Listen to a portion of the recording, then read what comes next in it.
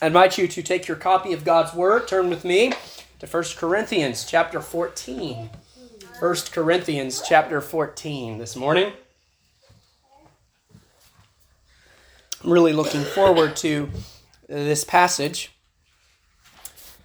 And I'm going to begin my reading this morning at verse 20. 1 Corinthians 14. I feel like 1 Corinthians 14 is kind of like the pregame workout before we begin to climb the mountain of chapter 15.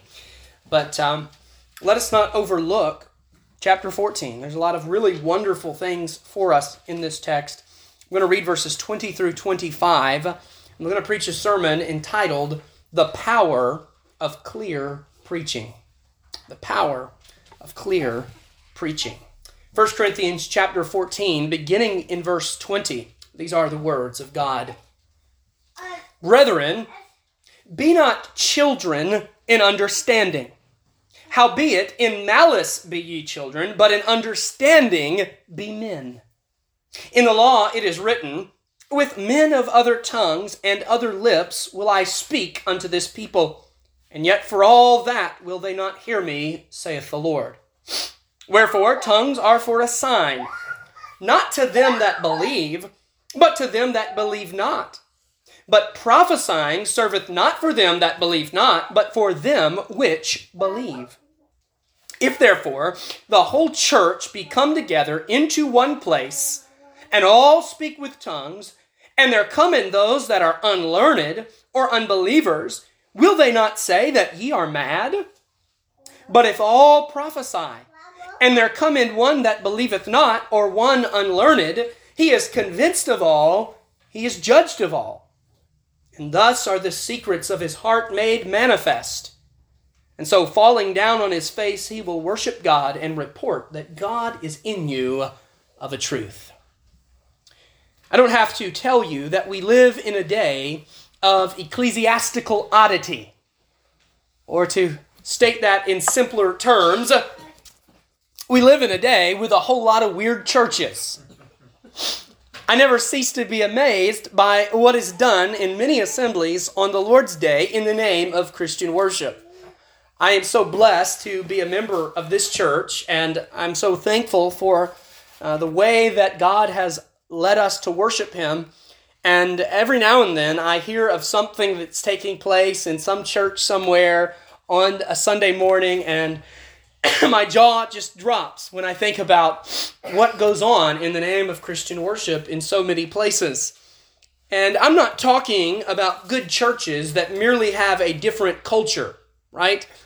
I hope that we aren't so proud as to think that our church is the standard, and to become biblical, all other churches must become like us. That's not at all what I'm saying. No, when I talk about bizarre worship in Christian churches, please don't think that I'm making a blanket statement about any church that dares to do something differently than the way we might do it, right? No, I'm talking about churches that have completely abandoned so much as an attempt to take the Bible into consideration when they come together for worship. I'm not talking about well-meaning churches that want to honor God and want to follow the Bible, but just don't quite understand what the Bible teaches about corporate worship, nor am I up here professing to you that I know everything the Bible teaches about worship. Now, I'm talking about churches that couldn't care less what God has to say in His Word about how we are to worship, because they're going to worship however they want. Every time I think I've seen it all, something new comes along. Someone sends me a link, and I always make the mistake of clicking on it, and then I have to watch this cringe thing that someone is doing in the name of worship, with no regard for the authority of Christ as the head of His church. Last Friday at the school, we had a winter play. The students put on a play Friday evening, and they did the play in the auditorium of the church. And to prepare for that, of course, they moved the pulpit, and they put up props and decorations, and they put in, they took out the pew chairs, and they put in tables, and made it like a play theater, right? And I told one of the pastors of the church there, I said, brother, you ought to just take a picture of this and put it on Facebook and say, the church has gone contemporary. No more pulpit, no more sermons. No, we're going to do skits and plays. But the truth is, the sad truth is, that would actually be a really minor thing compared to what goes on in some places. Well, I tell you these things, and I start out this way to give you an idea of what Paul was dealing with as he wrote to the Corinthian church. The church at Corinth was not a church that had some minor quick fix issues with their worship.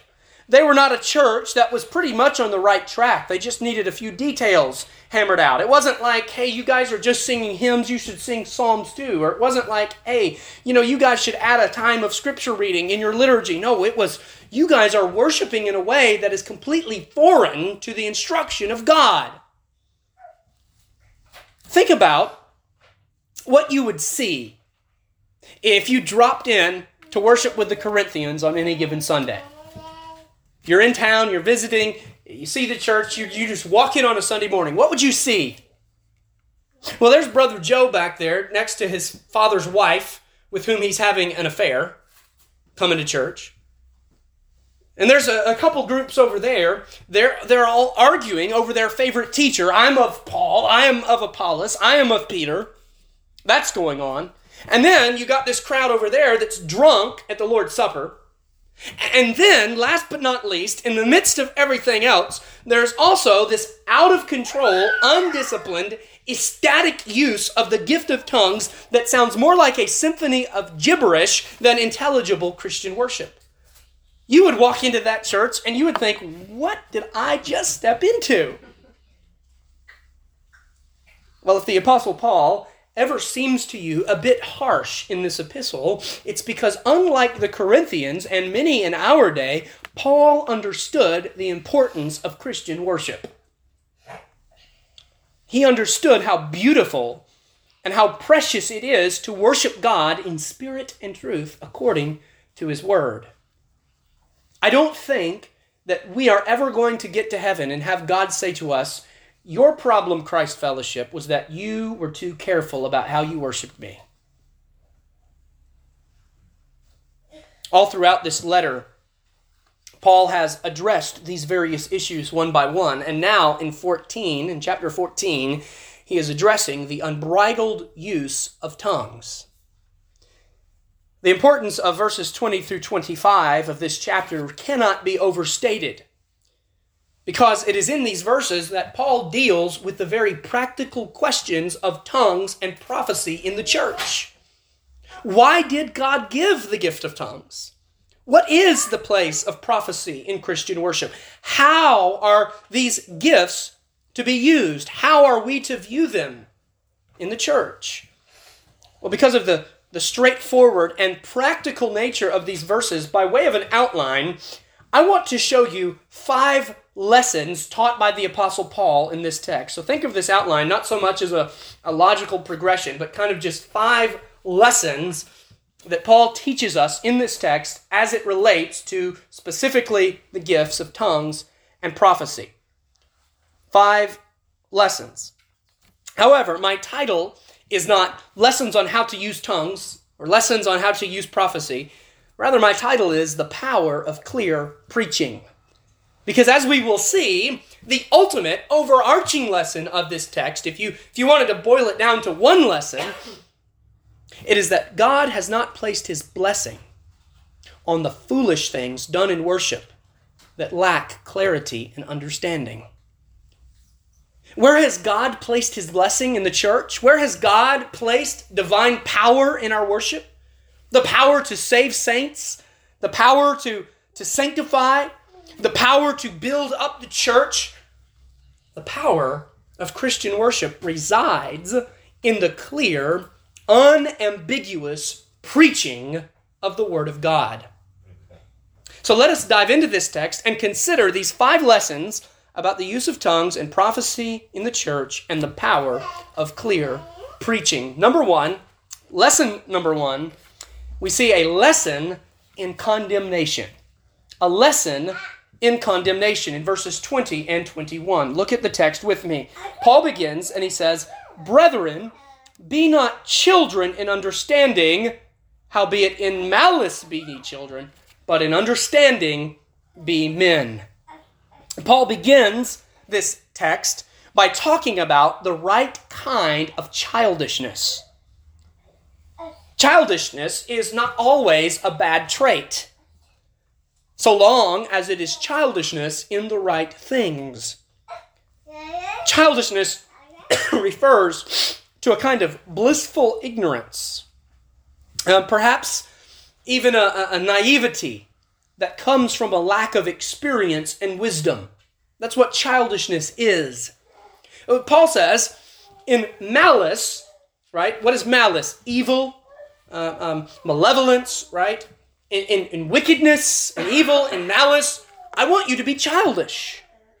In fact, Paul actually uses two different words here that are translated the same in the King James. Some of you have other versions in front of you, and you'll see two words for childish, because you see he says that he wants them to not be children in understanding, but in malice, he wants them to be, it's not just the common word for children, it's actually a word for babies or infants. The first word is just the common word for children, but when he speaks in relation to malice, he uses a word that refers to babies or infants. So when it comes to evil, to our malevolence, the Bible tells us that childishness is actually a virtue. Now, Scripture is clear that even an adorable little baby is a depraved creature that needs a Savior. As Vodi Bakum calls them affectionately, vipers in diapers, right? And by the way, it doesn't take very long for that depravity to manifest. But the reason why the maliciousness of a baby is commended to us is because babies don't have the cunning to devise sinister plans to accomplish their evil desires. Babies don't sit around plotting and scheming to achieve evil. Their malice is not sophisticated. Their evil is not developed. They act on impulse, right? And when you raise children, you want them to be ignorant in the realm of evil for as long as possible. You want to shield them from that realm of evil. You don't want them to develop and to grow into maturity in the relation to malice and evil. So in malice, Paul says, be children, be childish, be like babies. But there are other areas in which childishness is not a blessing, but a curse. And one such area is in our understanding. And the same immaturity and the same naivety that is a blessing in evil becomes a curse when it is applied to our understanding. So Paul tells the Corinthians, don't be childish in your understanding. You ask, understanding what? Well, what's the context of this chapter? Paul is saying, don't be childish in your understanding of tongues and prophecy and preaching in Christian worship. And when Paul says this, he's simultaneously issuing instruction and rebuke. What's the rebuke? Well, the implication.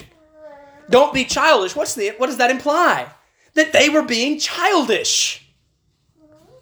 And Paul, all throughout this epistle, he gives these backhanded rebukes to the Corinthians. Because what was the Corinthian problem? They thought they were so wise. They thought they were so mature. They thought they had arrived. And so Paul tells them earlier in the epistle, hey, I wanted to speak to you like grown-ups, but when I came to you, I realized I had to talk to you like babes because you're carnal. And so here he says, don't be childish. Quit being childish in your understanding. When it came to their understanding of tongues and prophecy and how these gifts were to be used in corporate worship, they were like children. And now, what Paul is going to do is expose the folly of their childishness. See, here's what a child does. They come to some conclusion that they think is so wise and so smart, and so they state it very boldly, as if they just discovered the moon, but all they do is reveal their total disconnect with reality. I teach Christian school, and work with children 5 days a week. And I hear statements like this every day. Things that make me want to respond by saying, all your statement did was prove to me that you have no idea how things work in the real world because you are a child. It sounds good to them, it sounds smart to them because of their childish understanding, but when an adult hears it, we hear that and we think, what a childish thing to say. What a childish way to think. And so here the Corinthians are thinking they're super spiritual, thinking they're super smart, and then when someone, Paul, who is actually mature, comes and views their worship, he says, you guys are children. You don't know anything.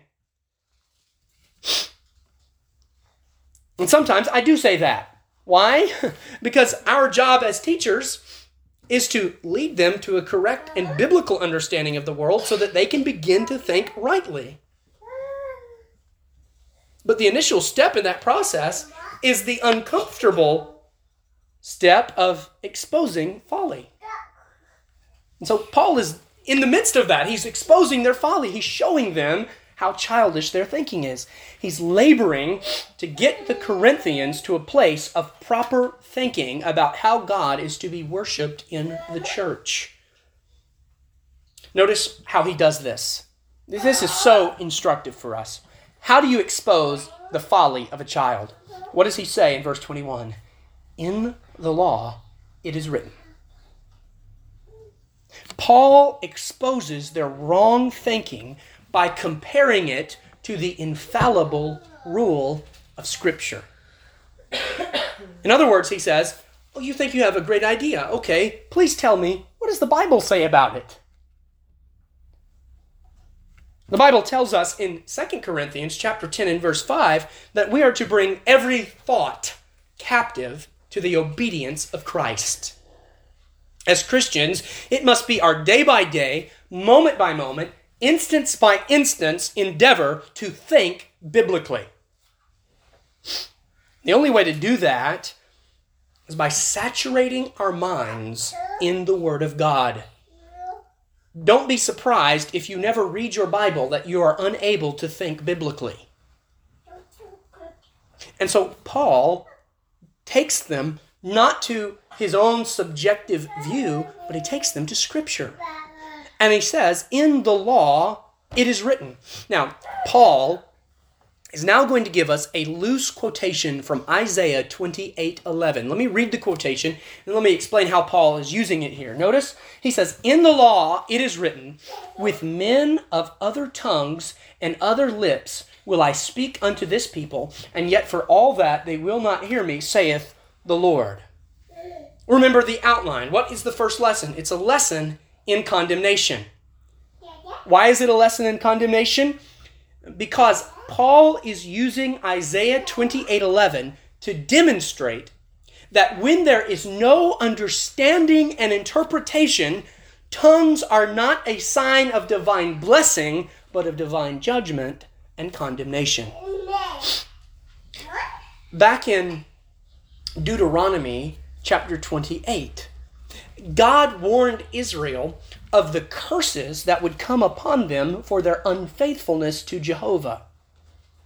And in Deuteronomy 28 in verse 49, the Bible says this, the Lord shall bring a nation against thee from far, and from the end of the earth, as swift as the eagle flieth. Listen, a nation whose tongue thou shalt not understand.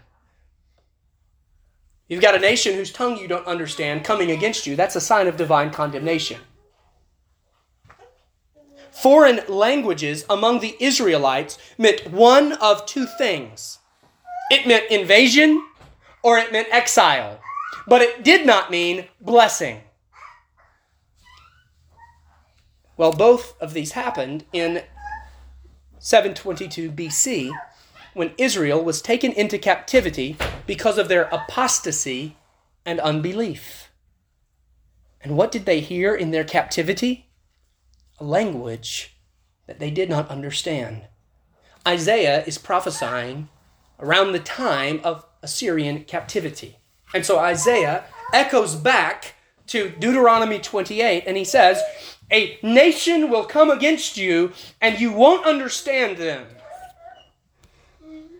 And every time an Israelite heard someone speak in the Chaldean tongue, they were reminded that they were where they were because of the judgment of God.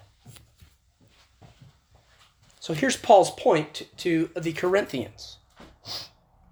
The Corinthians were rejoicing in something going on in their church that was a mark of God's judgment against them.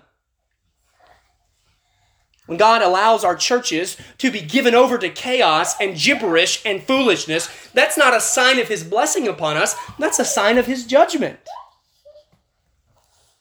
Now make no mistake about it. When tongues were rightly used, that means with interpretation, with understanding, that led to spiritual edification. Well, then it certainly was a blessing. It certainly was a gift from God. But the Corinthians had so misused and abused the practice of tongues that they turned something that was meant to be a divine blessing into a mark of divine condemnation. See, when God judges a church, He gives them over to foolishness and nonsense. It might be the abuse of tongues, or it might be preaching in a known language that just makes absolutely no sense.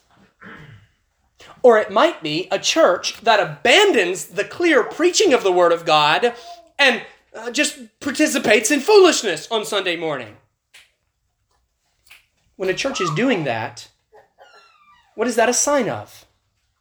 It's not a sign that God's favor is upon them. It's not a sign that God is blessing them. It's a sign that God is judging them and allowing them to sit in darkness, allowing them to sit in deception. The childish folly of the Corinthians is seen in that they preferred unintelligible tongues over the clear preaching of the Word of God. You walked into Corinth on Sunday, and you've got the whole church just speaking in tongues with no understanding and no interpretation, but you don't have a man of God, called and qualified, standing up and saying, "Thus saith the Lord." They preferred that which could not be understood over that which could be understood. And Paul teaches them that these wrong desires were a sign of condemnation. So the first is a lesson in condemnation. Secondly, I want to show you a lesson in confirmation. A lesson in confirmation. Look at verse 22. Paul says, "Wherefore, tongues are for a sign." Tongues confirm something. Tongues are for a sign, not to them that believe, but to them that believe not. But prophesying serveth not for them that believe not, but for them which believe. The word sign refers to an indication of the divine presence. All throughout the Gospels, Jesus and His apostles would perform signs and wonders. The purpose of these signs was to vindicate that Jesus was truly the Christ. He was truly the Messiah sent from God, and that His message should be received because His message was God's message. And so He performed miracles that confirmed the authenticity of His ministry. Well, the same was true for tongues when they were rightly used in the church. Notice I said was true.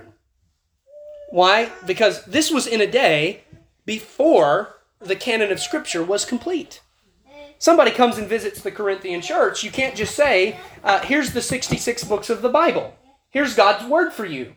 Neatly bound in a goatskin leather cover, right? They didn't have that. If someone visited the Corinthian church, they couldn't point to one copy of the complete, inspired, authoritative, infallible, preserved Word of God to convince them of the truth of Christianity, right? So let's say someone did visit the Corinthian church, and let's say they were a skeptical unbeliever, trying to discern whether or not Christianity was true. Perhaps they've listened to the pagan philosophers of their day Maybe they've previously visited the places of worship of other religions, and now here they are visiting a Christian church. What is different? What stands out? How should I know to believe this over the other things that I've heard? Well, what if that unbeliever was there, and someone in the church stood up and spoke in a foreign language that they did not naturally know, and then someone else who also did not naturally know that language stood up and gave an infallible interpretation of what they said? Do you think that unbeliever who was visiting the church might be caused to stop and think, I ought to look into this some more? I ought to think more about Christianity, because I just witnessed a supernatural demonstration that confirmed to me what is being done in the name of Jesus Christ. That is why Paul says, tongues are a sign not to them that believe, but to them that believe not. When they are abused, they're a mark of condemnation. But when they were practiced rightly, they were a powerful sign of confirmation.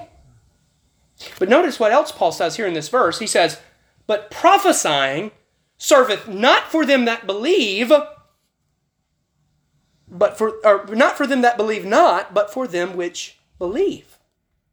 Tongues for unbelievers, prophesying for believers, in terms of their confirmation. Now, this is not to say that there was no value to the gift of prophecy for unbelievers, right? It's simply to say that believers do not need the gift of tongues to convince them of the truth, because they already believe the truth.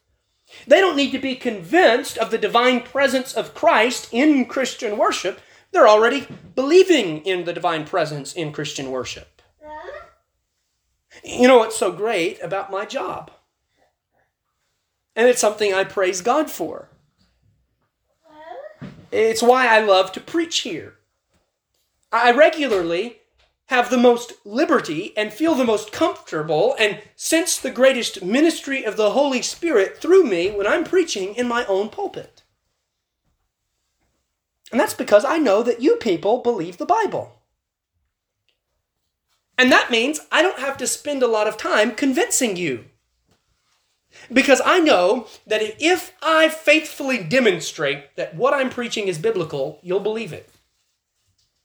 And if I don't faithfully demonstrate that what I'm preaching is biblical, you won't believe it. And you shouldn't believe it. May God remove me from this pulpit if I ever ask you to believe something because Ken said so. By God's grace, this is not a church built on the fallible words of men, but on the infallible word of God. And that makes it a very enjoyable place to preach. Why? Because prophecy serveth for them which believe. We don't need a supernatural sign. We don't need a miracle to confirm the truthfulness. I don't have to raise someone from the dead for you to believe my sermon. I just have to show you that my sermon comes from the Word of God. I just have to show you that what I'm teaching and preaching to you is biblical. And I know that if I do that, you'll believe that. Why? Because the Holy Spirit has convicted you and convinced you of the truth of God's Word. The clear preaching of the Word of God declares to us that God is in this place. I love that. You don't have to listen to a man for very long to figure out if he's really called of God. You don't have to spend very long in a church to figure out whether or not this is a true church of God. Is there biblical preaching in this place? If so, God is here. Now, there might be other reasons why we might not attend that service. There might be other reasons why we might not join that church, or why we might prefer another church over that church. But wherever there is biblical preaching, there is the divine presence. And I fully believe that the preaching of the Word of God is the single most important thing about any church.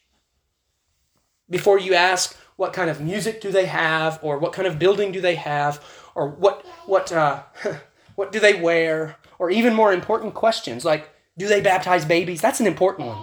That's so important for me that that is one of the questions that will determine where I go to church. But even if they answer that question differently than me, so long as the Word of God is being preached, God is there. They are a true church of the Lord Jesus Christ. The clear preaching of the Word of God declares to us God is here. And listen, take comfort in this. Be encouraged by this. So long as the truth of God's Word comes forth from this pulpit, we can trust that God will attend it with divine blessing. That is number one on the list of our priorities. To safeguard the veracity of what is preached and what is taught and what is believed among the people that call themselves members of this church. Nothing could be more important. Because, again, most of those ecclesiastical oddities that we talked about earlier, most of the bizarreness that goes on in other places, oftentimes is done in multi-million-dollar buildings that are packed to the gills. But just as tongues practiced unbiblically is not a sign of God's blessing, neither is all of the material possessions and zeros in the bank account if the truth of the Word of God is not being proclaimed. We come to hear the truth. We've come this morning to hear God speak to us. So there's a lesson in confirmation. Thirdly, I want you to see there's also a lesson in confusion in verse 23. Now, when you first read verse 23, after having just read verse 22, it almost seems like Paul is contradicting himself. Perhaps you've already seen what I'm talking about. Well, in verse 22, Paul tells us that tongues are a sign for unbelievers. But now, in verse 23, he tells us that if an unbeliever comes into the church and we're all speaking in tongues, they're going to think we're crazy. Notice what he says in verse 23. He says, "If therefore the whole church be come together into one place, and all speak with tongues, and there come in those that are unlearned or unbelievers, will they not say that ye are mad?" So which is it, Paul? Are tongues a sign for unbelievers, or are tongues a confirmation that we're all crazy? How do we reconcile this apparent contradiction? Well, very simply, I believe that the difference is tongues used rightly and tongues used wrongly. That's the difference. Verse 22 describes the right use of tongues. Verse 23 is talking about the abuse of tongues. Let me prove it to you.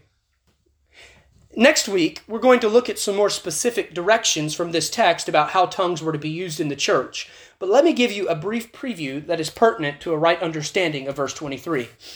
Among the parameters or limitations that God gives for the gift of tongues in the church, one of them was this. Notice in verse 27, "If any man speak in an unknown tongue, let it be by 2, or at the most by 3, and that by course." That means in order. Not all together, but one at a time, and no more than 2 or 3. And let one interpret. So you can have 2 or 3 that speak in tongues, and they have to go in order. They can't talk over each other. It needs to be orderly, and you can have one that interprets. But what's going on in verse 23? The whole church has come together, and they're all just speaking in tongues. And they're not going one by one. If they were, Paul wouldn't have told them to go one by one. And so the same unbeliever who visited the Corinthian church and was convinced of the validity of Christianity because of the proper and orderly use of tongues would go away convinced of the insanity of the church if he walked in and everybody was speaking in tongues. And sadly, that's what was taking place at the Corinthian church. Paul is writing to correct their abuse of tongues. And one of the ways they abused tongues was not limiting themselves to 2 or 3 and not having one who interprets. And so Paul says in verse 23, if an unbeliever were to walk in on your worship service, he'd think you were all crazy. And rightfully so. If you were to visit a church and you were to walk in and everybody's just speaking French and speaking Spanish and speaking Japanese, and you're sitting there thinking, you people have lost your minds. You're mad. Listen, if unbelievers think we're crazy because we believe the Bible, then so be it. If they think we're crazy because we believe that God created the world in 6 days and that there's only 2 genders and that the man, Jesus Christ, died on the cross and was buried and rose again the 3rd day, then so be it. But let's not cause unbelievers to think we're crazy because we're doing something that's actually crazy. No, I'm sorry. The reason why unbelievers don't come to your snake handling church is not because they just don't understand. It's because you've got a rattlesnake out on Sunday morning. That's why they don't come. Let's not cause them to think we're crazy because, well, we're actually crazy. Rather, our desire should be that even if unbelievers leave here completely unconvinced of the truth claims of Christianity, they will nevertheless recognize that we take these truths very seriously and we hold them with decency and reverence. They might say, I don't agree with them, but I know that they're very respectful about what they do. They take it very seriously, and obviously what they were doing was of immense importance to them. Let us strive to do nothing in the church that is unnecessarily confusing. Unnecessarily confusing. If you think about it, I know that our church does many things that are different in the modern context, but you know, the real secret about our church is that we are painfully simple. Painfully simple. We meet together, we read the Word of God, we pray to God, we sing to God, we preach the Word of God, and we go home. Painfully simple. There's nothing confusing about that. Because God is not the author of confusion, but of peace. And therefore, our worship should be marked not by confusion, but by peace. So Paul gives them a lesson in confusion by abusing spiritual gifts. And again, this is not just limited to the use of tongues. We don't have to be abusing tongues to be confusing in the church. I've listened to way too many confusing sermons. Let us strive to be clear. Let us keep our yes, yes and our no, no. And follow God in order and decency and reverence. That doesn't mean we have to sit there like wax statues. That doesn't mean that we're called to be wooden Indians. That doesn't mean that emotions have no place. I mean, just go back and listen to the previous sermon in this series on the amen in corporate worship. But God doesn't contradict himself. The same God that said we should give an emotional response of the amen is also the God that calls us to worship him in decency and order. Well, there's 2 more lessons. And with these last 2 lessons, we really get to the crux, the meat, the main event of this passage.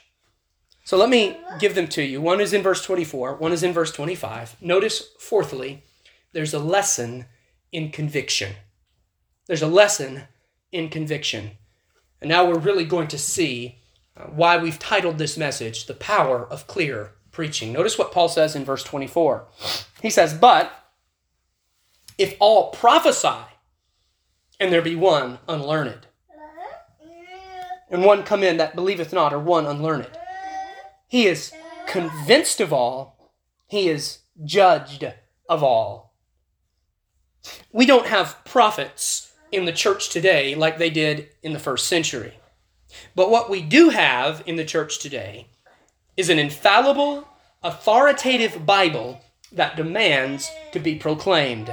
And we have men of God that are called of God to preach the Word of God. And Paul says in verse 24 that if we do that, if we are faithful to do that, to preach the Word of God, and an unbeliever comes in, he is convinced of all and he is judged of all. What Paul is now doing in verses 24 and 25 is describing what happens when the Word of God is declared in the church with clarity and power. In verse 24, Paul speaks of the convicting power of the Word of God. The Bible is sharper than any two-edged sword. The Bible is a book that cuts to the bone.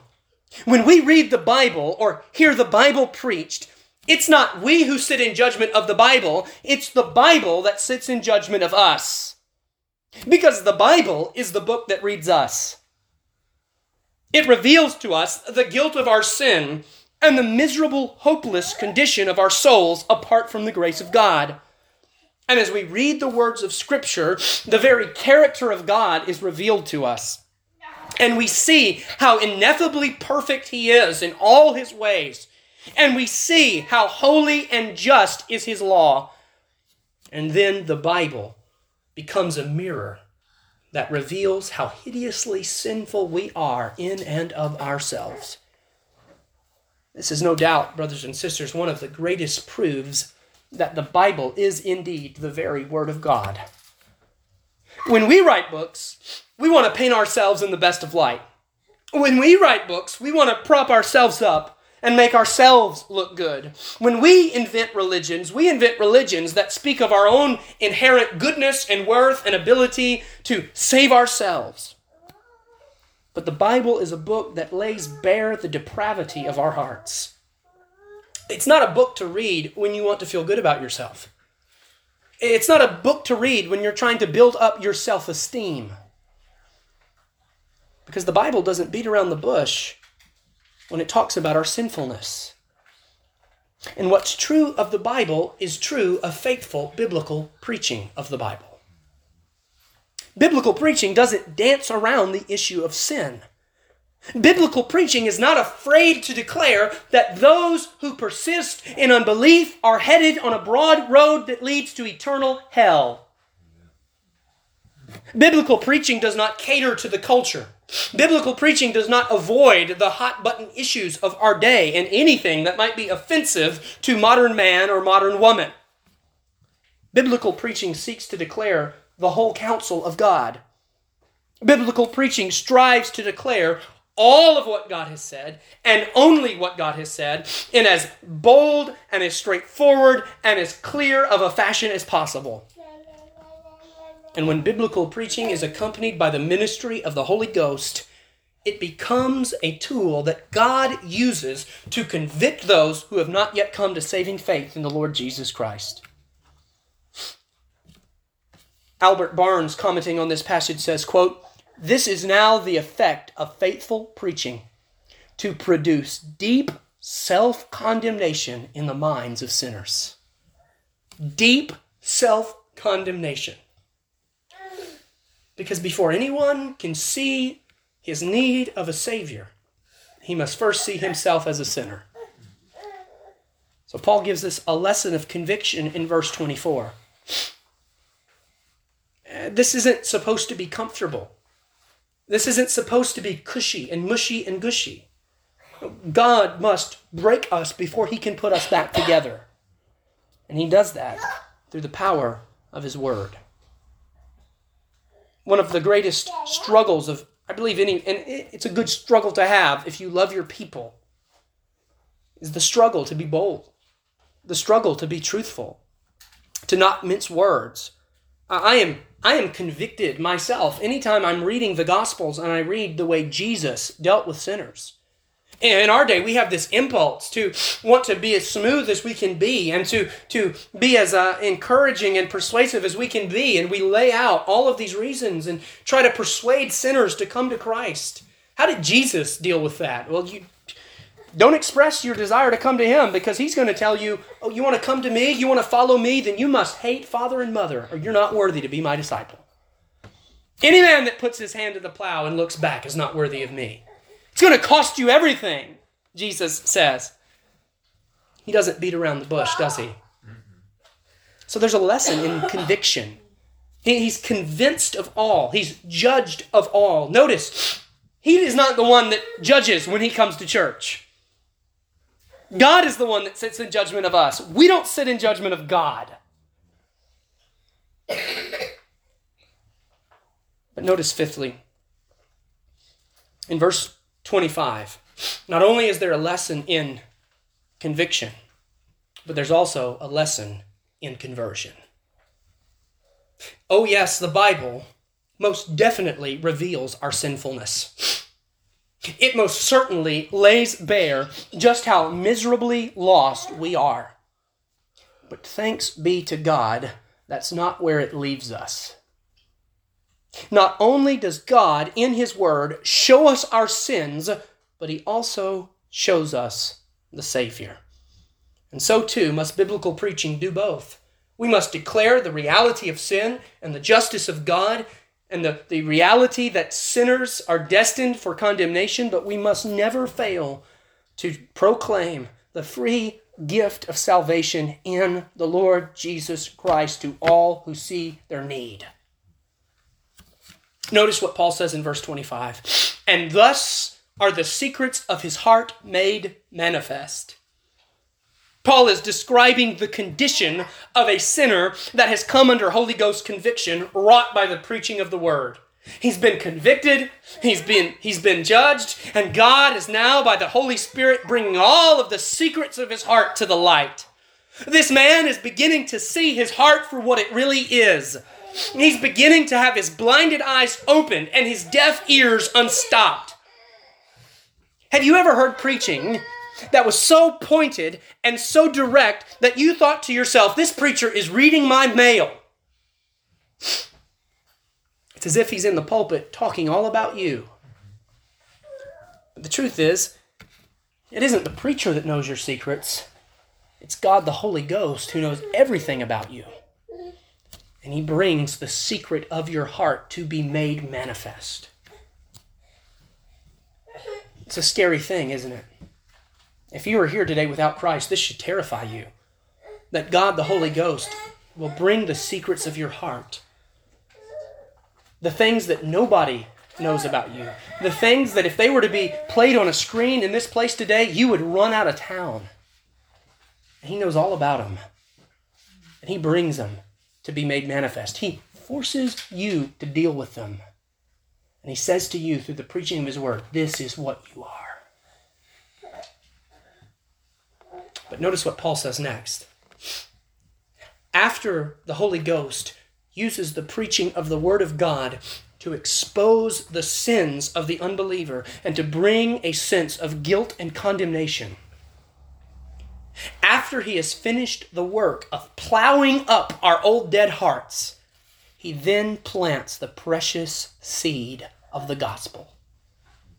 You say, why does conversion involve the Holy Spirit showing me my sin and showing me what a sinner I am and showing me how wretched and evil my heart is? Because He must bring you to a point in which you see that there is absolutely nothing you could ever do for yourself.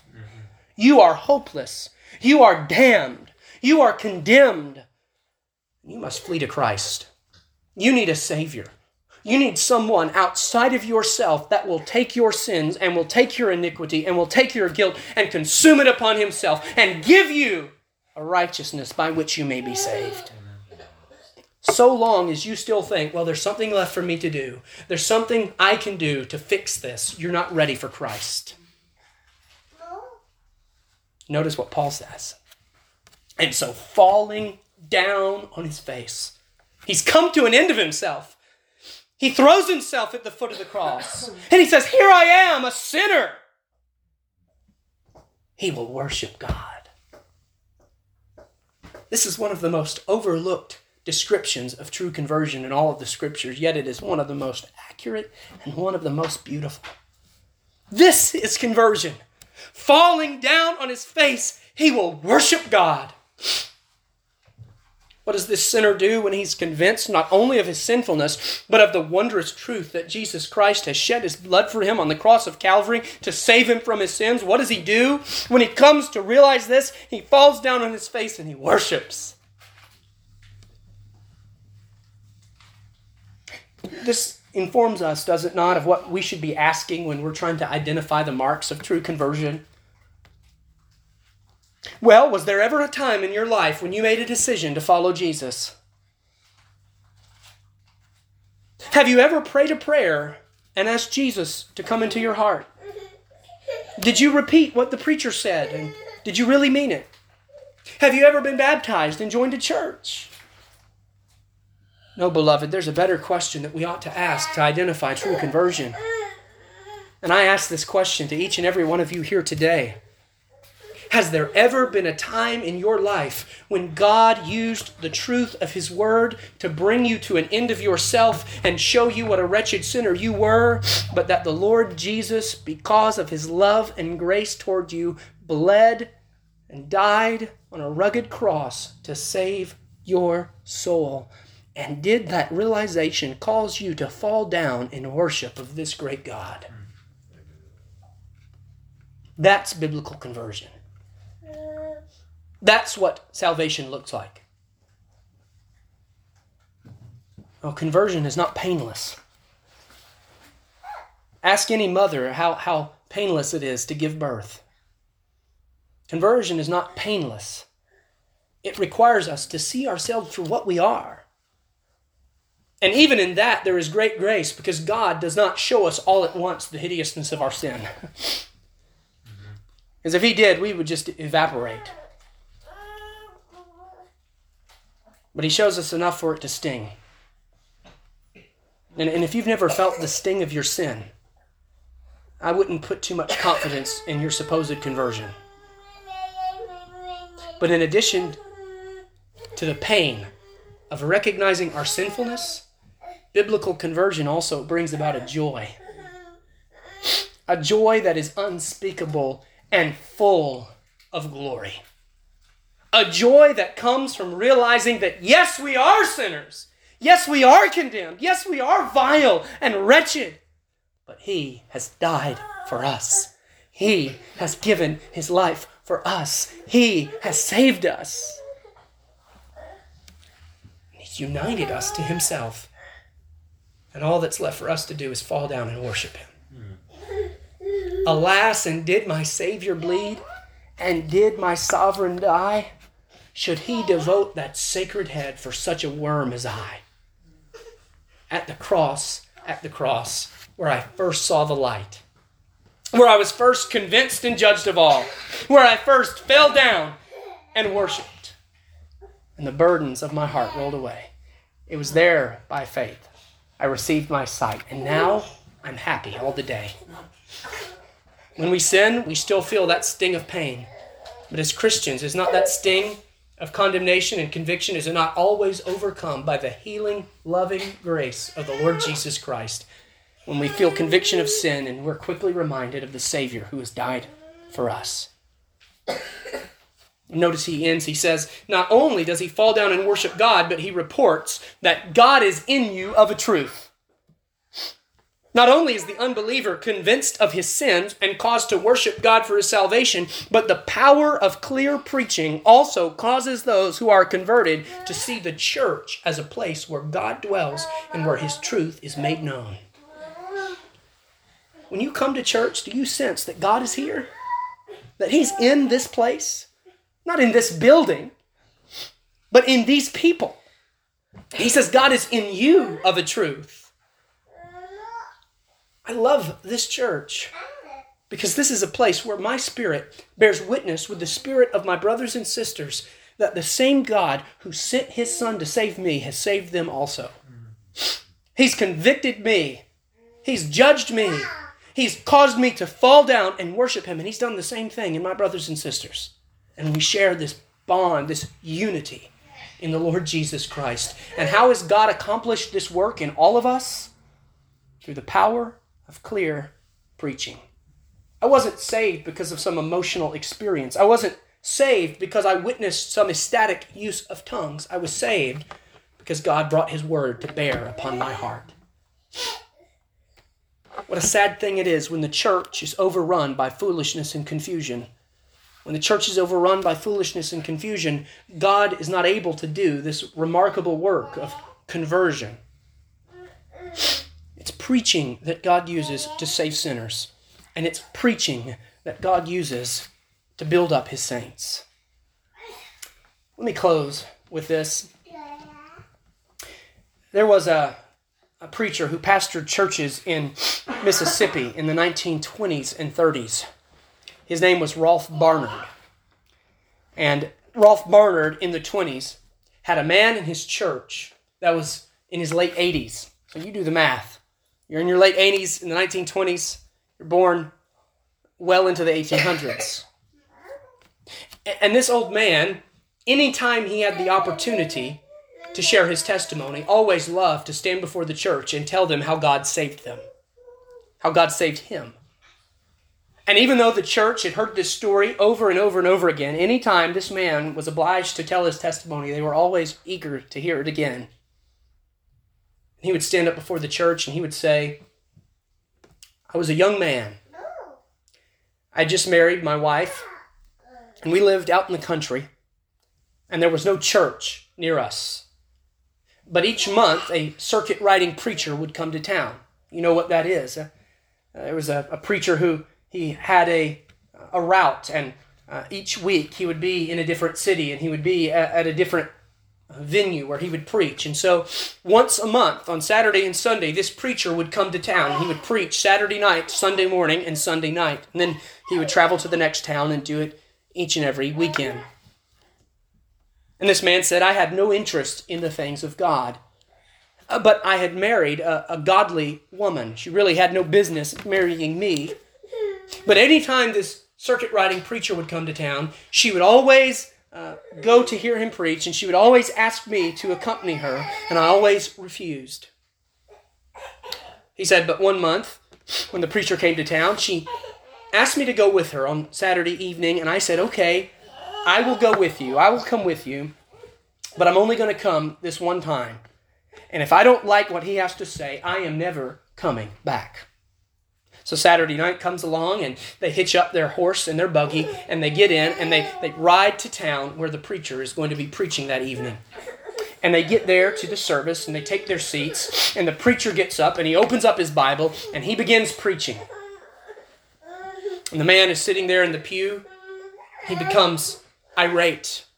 Anger wells up within him because he has come to the conclusion that someone in town must have gone to this preacher and told this preacher everything that this man had done, and this preacher has now taken the opportunity to preach right at him.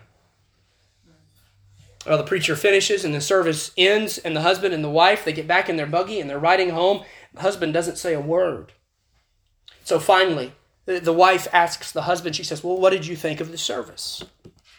And he looks at her and he says, I can't believe the nerve of that preacher to get up there in front of all my friends, in front of my community, and to begin to just talk about every sin I've committed.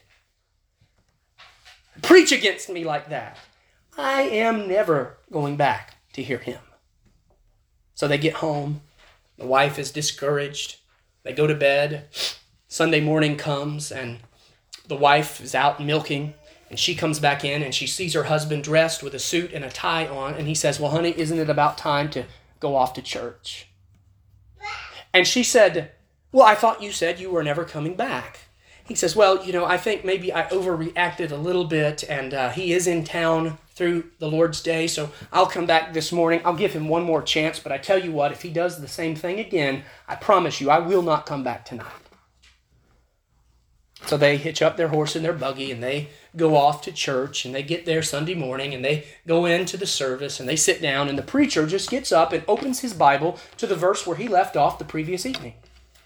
He just keeps right on preaching. And the man, once again, becomes very irritated by the nerve of this preacher to preach directly against his sins and his life. And so he doesn't even stay to the end of service. He gets up and he goes back out and he hitches the buggy and he just waits for his wife to get done. She fellowships a little bit, has a cup of coffee. She gets out and they go home, and same thing happens. He doesn't say a word. His wife asks what happened, and he tells her how upset and frustrated he is with this preacher, and he declares that he is never coming back. So they get home Sunday afternoon, have their lunch. But then about 4:30, husband walks into the living room and says, well, if we leave now, we can still make it to evening service. Well, by this time, the wife is just discouraged, and she doesn't want a repeat of what happened the previous two times, so she couldn't even believe that he wanted to go, but she says, you just go on without me. I'll just stay here tonight. I'll catch him next month when he comes back. And so the husband, by himself, gets in the buggy, hitches up the horse, goes off to hear the preacher on the final night. Preacher gets up, opens his Bible up to the same text, the same verse where he'd left off in the morning, and he begins the preaching. And as he's preaching, the man has a realization. The man realizes that he was right. It was him that the preacher was talking about.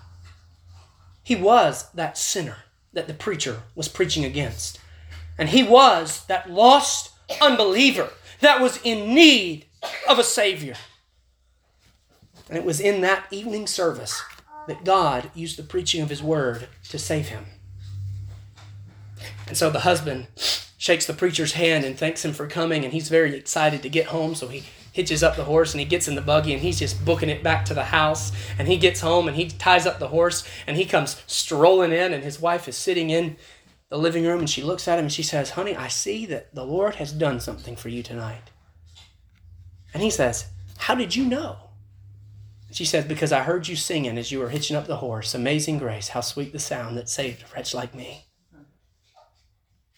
That was the testimony that that old man would give. I imagine you understand why the church loved to hear it over and over again. But here we are 100 years later in an America that perhaps is even more hard and even more depraved and even more in rejection to the gospel of the Lord Jesus Christ. Yet it is still the preaching of the Word of God that God uses to save sinners. If God is going to bless us with growth and revival, if God is going to bless us with a time of gospel prosperity, He's going to do it through the preaching of the Word of God. And there's nothing more important for us as the Church of the Lord Jesus Christ to ensure that we are safeguarding the message that is preached, that we are giving ourselves to it, that we are attentive to the Lord when He speaks to us as His people. Your testimony might not be as dramatic. Perhaps you weren't riding in a horse and buggy when God brought you to hear the preaching of the Word of God. But has this happened to you? You know what I mean by that question. Has this happened to you? Has the Word of God come to you with power and demonstration of the Spirit and caused you to fall down and worship God? If it hasn't, I pray that you would fall on your face at the God that has died for you, the God who has sent His Son to redeem you, that you would receive the Lord Jesus Christ for all that He is. And if you have, then I pray that the Word of God would still nourish you and strengthen you and build you up. May God bless us as we give ourselves to the clear preaching of the Word. Father, we thank you in Jesus' name for preaching, for preachers. And above all, we thank you for the Word of God. Oh, that you've given us this book that contains the truth of what you would have us to know for life and eternity. Help us, O Lord, by the power of the Spirit to subject ourselves to it, to believe it, to never stray from it, to receive it with faith and thanksgiving. Our Jesus, we love you, and we thank you this day. We ask that you would bless us. In Jesus' name we pray. Amen. Amen.